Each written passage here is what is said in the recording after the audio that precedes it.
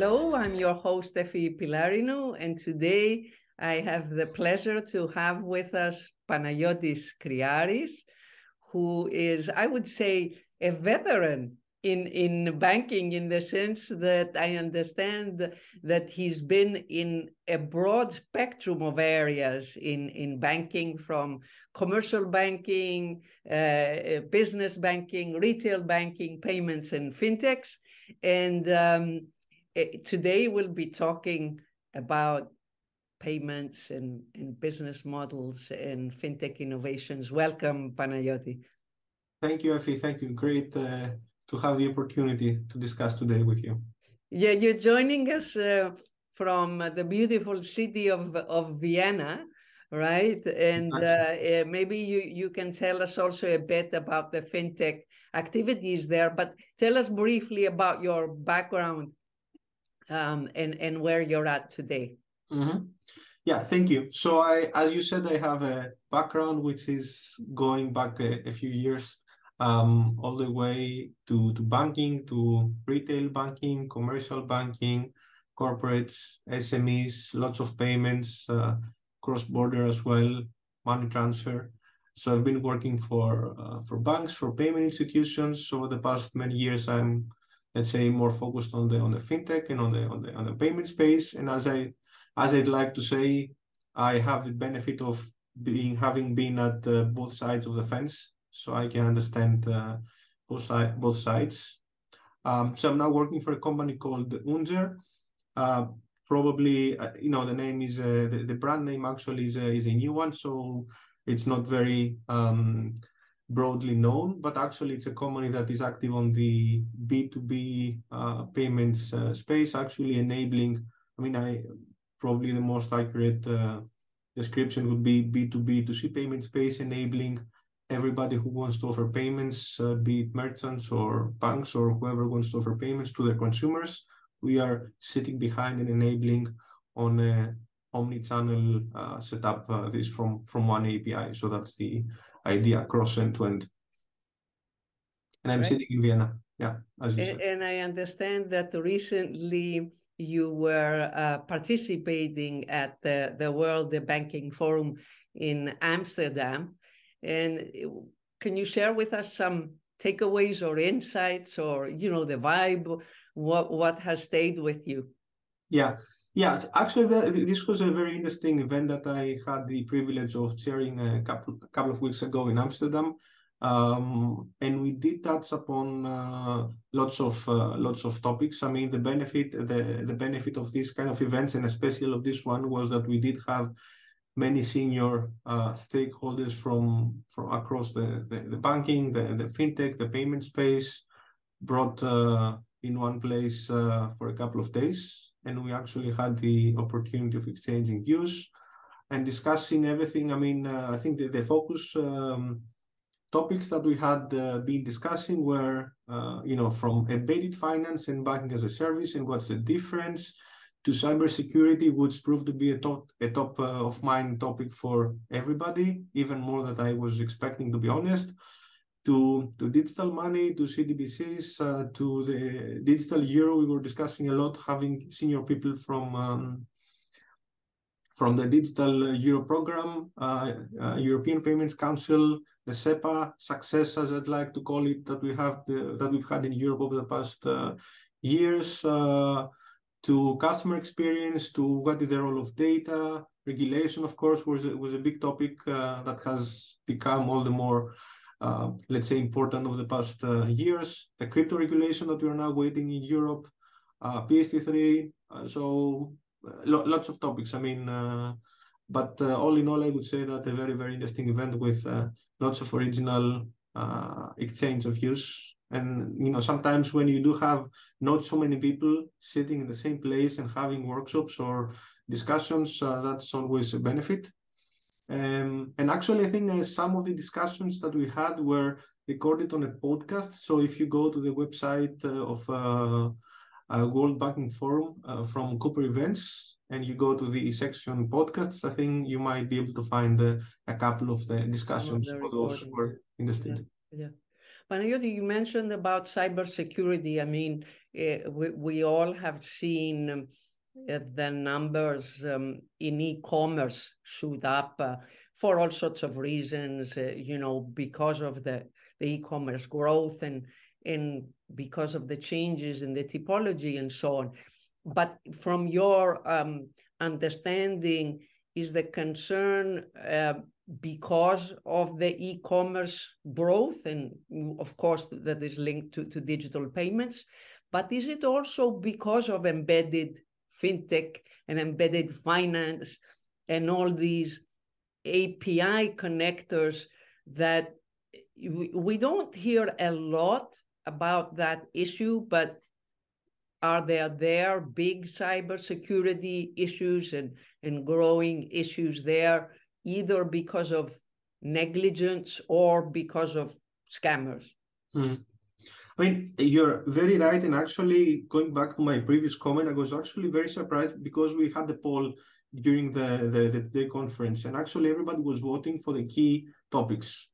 And cybersecurity was the most important topic voted from the audience, so from people participating as well. And to be honest, if I would have to guess before, this wouldn't have been my first guess. So I think this is kind of indicative of how important cybersecurity has become, and I would say top of mind topic for companies across the finance space.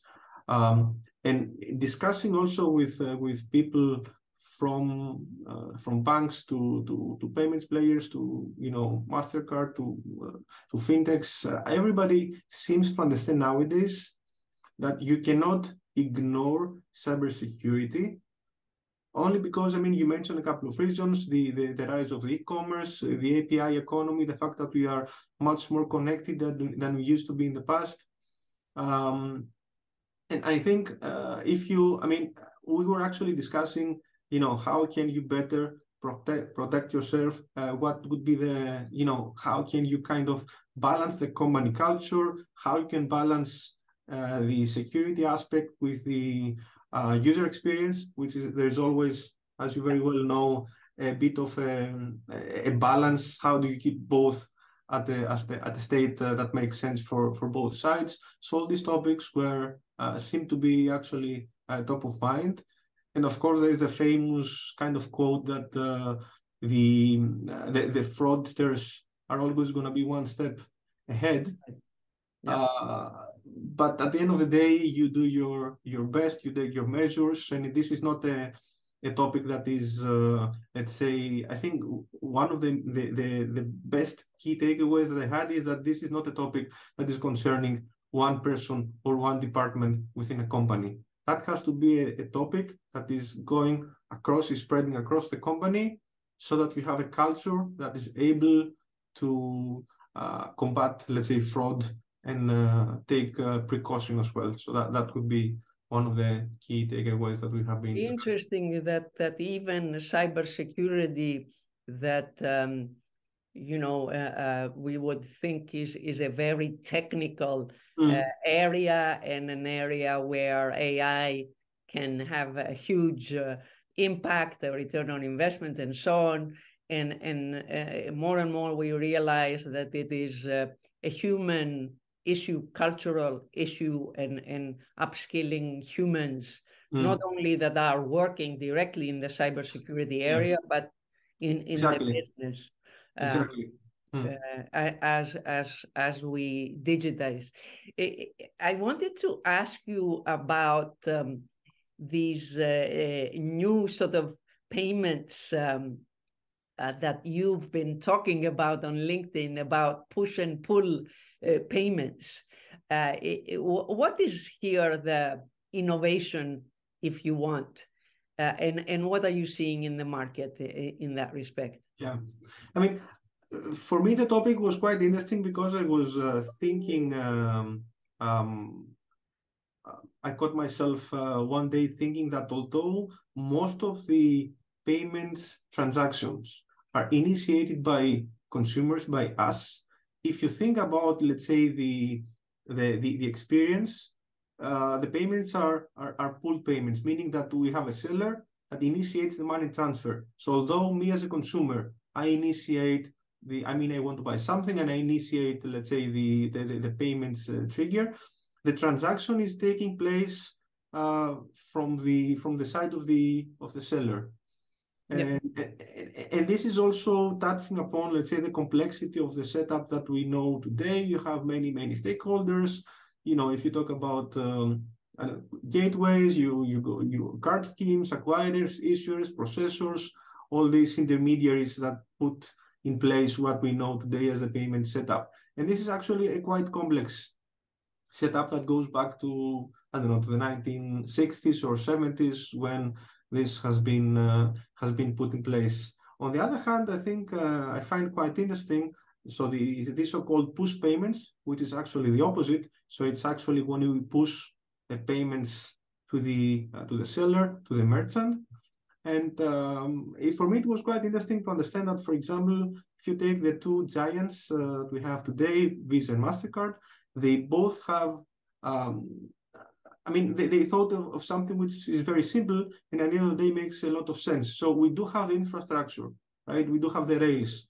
So why don't we use the infrastructure to do exactly the opposite, to push, let's say, payments to the other end? And that's how we have, let's say, since, if I'm not mistaken, since 2016, both of these organizations, they do have these so-called similar offerings. So they have this Visa Direct, they have the MasterCard Send. And for me, what's quite interesting is that this is also something that has lots of use cases, especially when we talk nowadays about embedded finance, about the platform economy. There is much more need and much more use cases than when we might have had, let's say, 10 or 20 years ago. So that makes it very, very interesting for me as a subject. And this is more, you see it scaled at the B2B level. Where do you see it having already, if you want, application, usage, adoption? I mean, one of the main adoption areas that we have been seeing is, I talked about platforms, so maybe let's start from here. So we see an increasing need from platforms and marketplaces to process large amounts of payments, the so-called payouts, right? To vendors, to contractors, to you name it. And this is a very, very important use case. So, for example, if you take, I think Uber has been partnering with MasterCard. As I said before, the offering of MasterCard is called MasterCard Send. And actually, they have been facilitating payments for Uber rides, Uber Eats, you name it, Uber Pass for business. I think they have lots of offerings. And I think this instant pay feature that allows the drivers to receive, let's say, their pay to their debit cards real time has made quite a difference. So that's a use case. And in general, what I mentioned before, the platform approach. So I think there's a lot of demand for this kind of capabilities. Yeah. Isn't that the niche, if you want, of Stripe, really? Or not so much? No, I wouldn't say so much because, to be honest, I think these guys, let's say of course, Stripe has let's say a focus on platforms and on marketplaces. That's a given. But I think here we do have a different, let's say, use case. So this payout capability. And of course, there might be some competition or there might be some overlapping, but at the end of the day, the idea is the following. You have to be able to bring money, to move money from one point to the other in a reverse, let's say, direction. So let's say that the contractor or the vendor or the creator takes his cut or haircut in an instant way. And that's not always a given, even if we are talking about big players like Stripe. So, and it's not by accident that we see these kind of names working together, like what I mentioned before. So that's one. Now, the second one, which is also very, very interesting, and we have been seeing lots of partnerships lately, is of course the cross-border landscape. And I think this is something that we, that there are many inefficiencies in terms of cross-border payments. We all know that they're very expensive, they're quite slow, they're not non-transparent. And I think this is also a clever way of companies like, the big players like Western Union, like Paysend, offering an additional option to the customers to receive, to have a payout next to the existing ones. So in this sense, I wouldn't say that this is a replacement for the existing setup, but is adding an additional option, which is very, very interesting for both sides participating in this relationship. And that's why we have seen these partnerships. I mentioned, so Western Union, we have seen a partnership with Visa, MasterCard with Paysend, and of course, lots of smaller scale partnerships with local players and with banks. I think, for example, Visa has been partnering with Qunds recently, and I think there was a mention of being able to reach 1.5 billion digital wallets across. I don't know. Who you said, Panagiotis?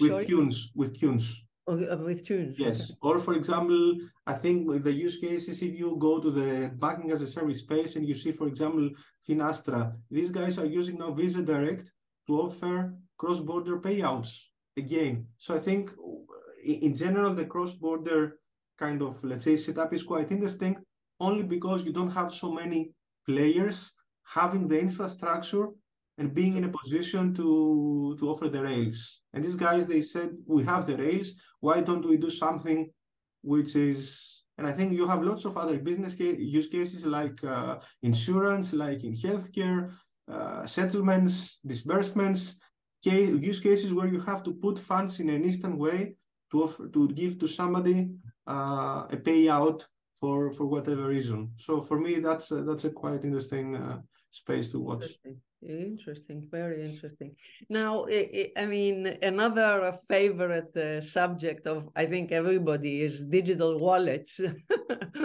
and there's so many of them, as many as ice cream flavors, right? These days.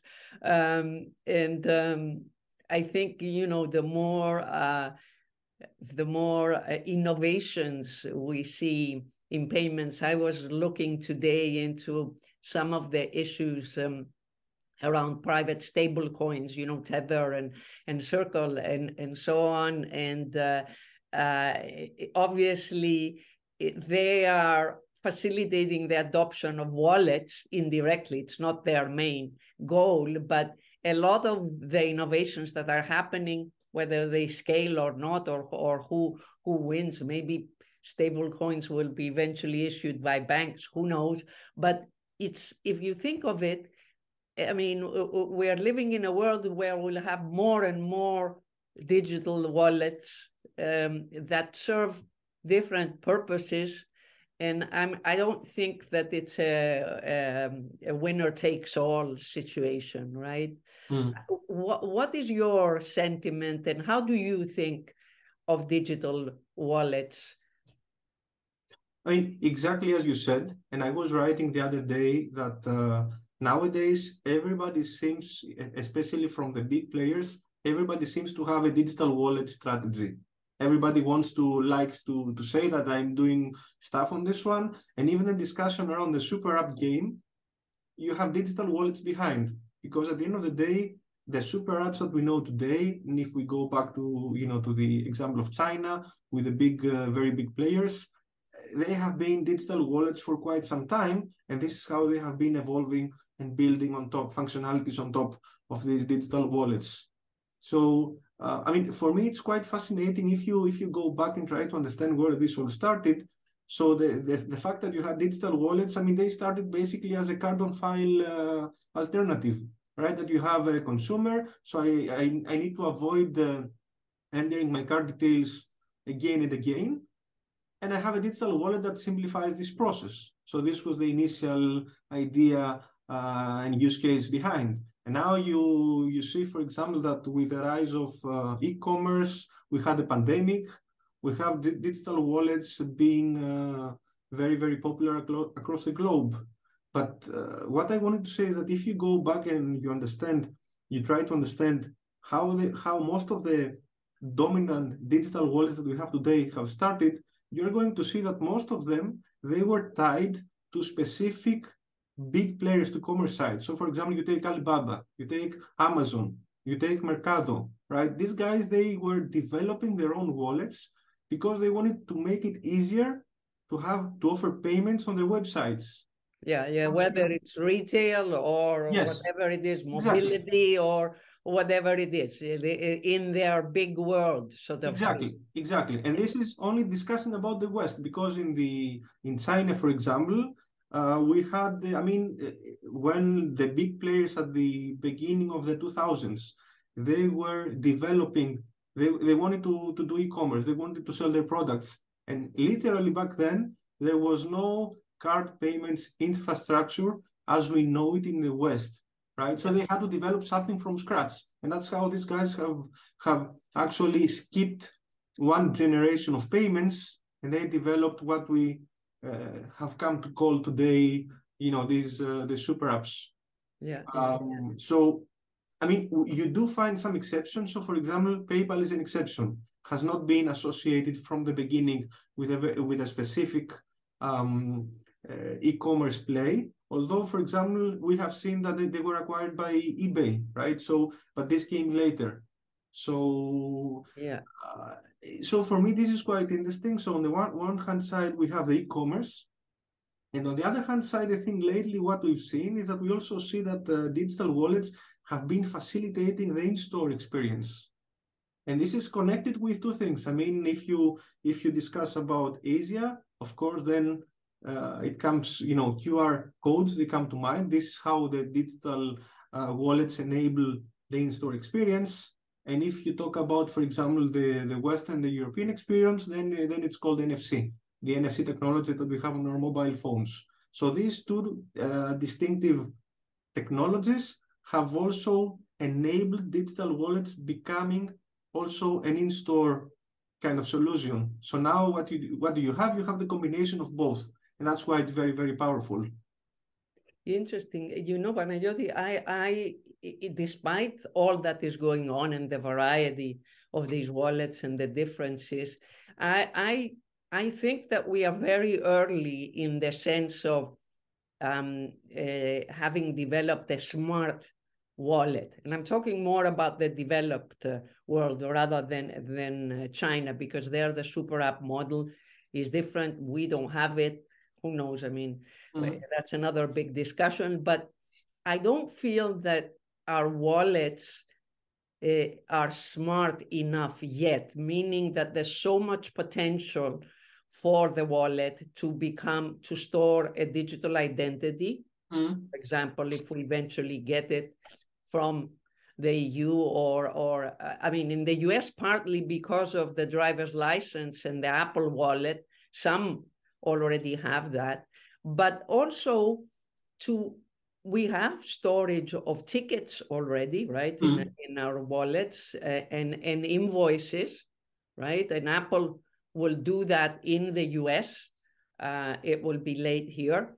But in terms of getting really smart data-enabled offers in our wallet wherever we go, because it's location-aware offers. So, I'm traveling, let's say, to London, and my phone is location-aware, so my wallet can show me what offers are around me, be it a restaurant, be it a shopping, be it whatever. We're not there yet.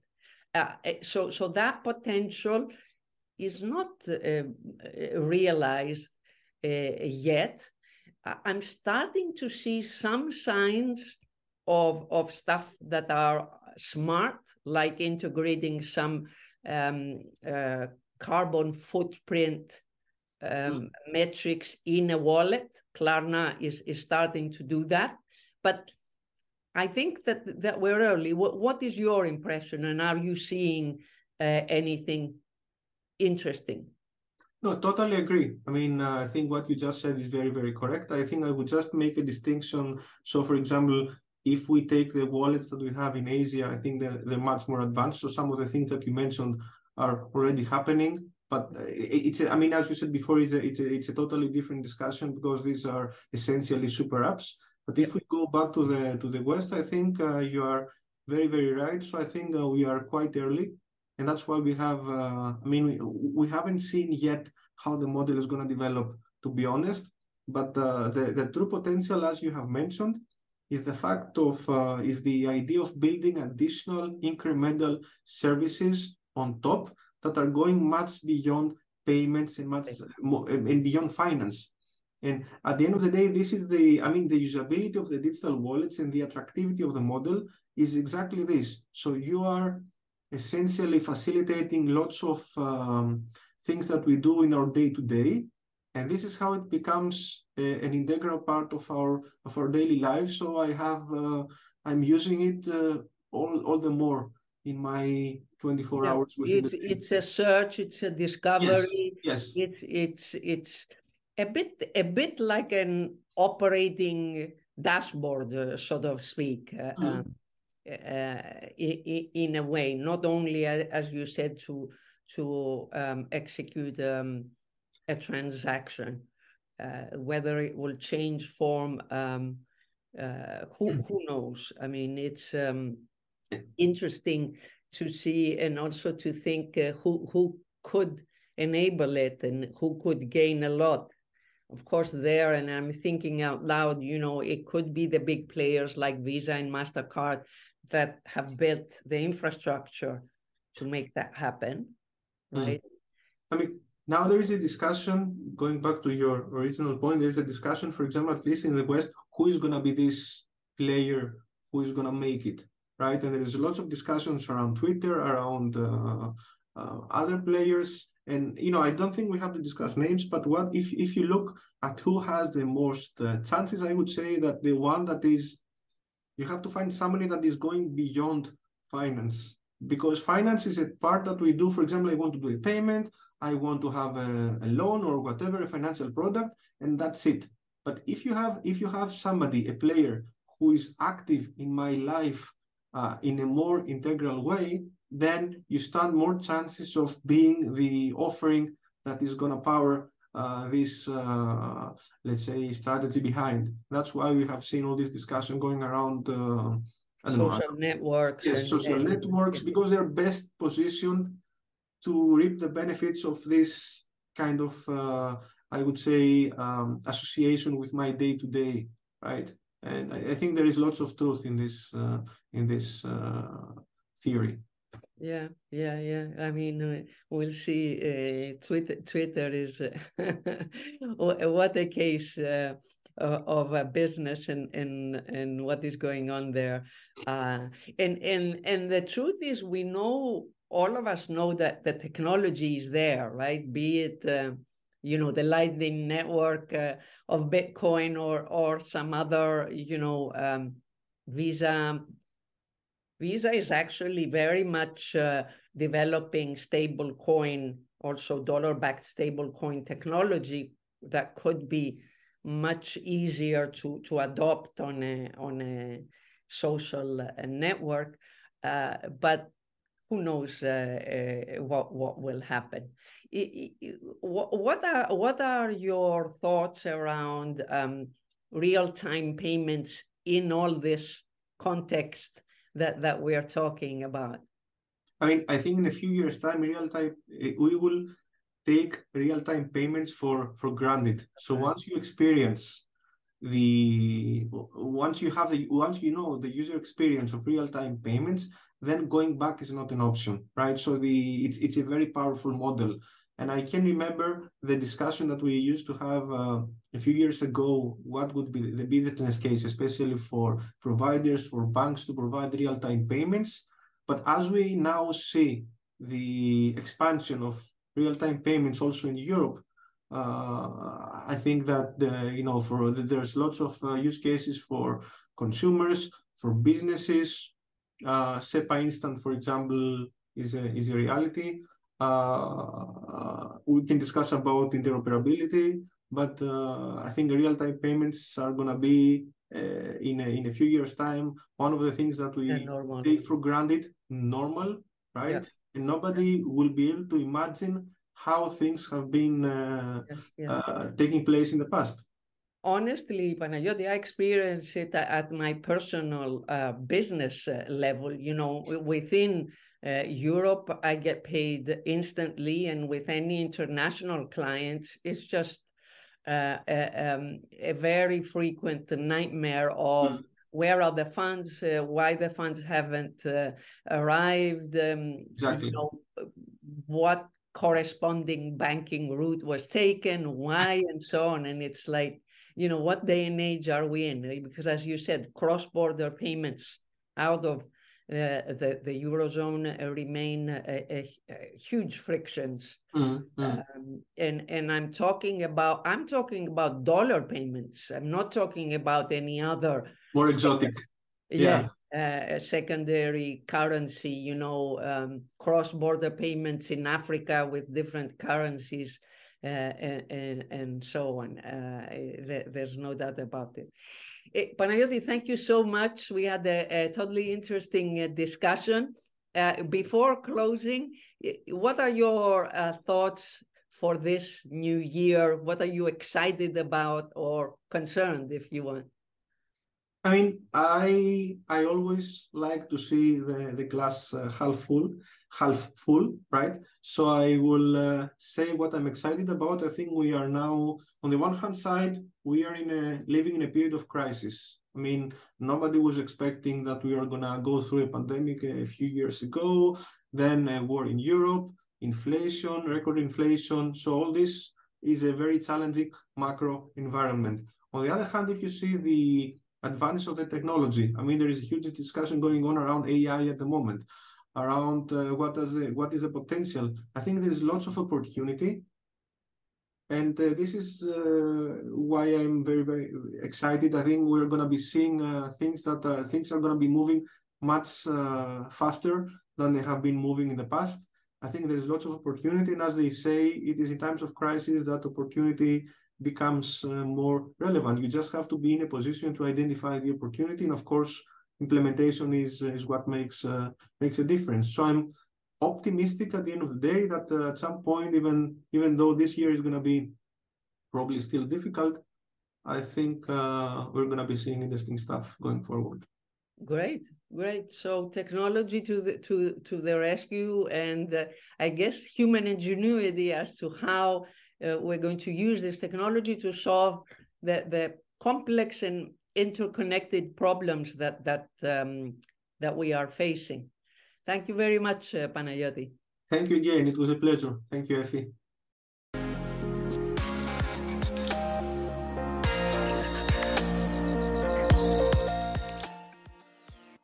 Thank you for listening to the latest Irish Tech News podcast. Check back every day for the latest episode. You can follow us on Twitter @Irish_Tech News, on Facebook, facebook.com/Irish Tech News, on LinkedIn, linkedin.com/company/Irish-Tech-News, on Instagram, instagram.com/Irish Tech News.ie, and on TikTok, tiktok.com/@Irish Tech News.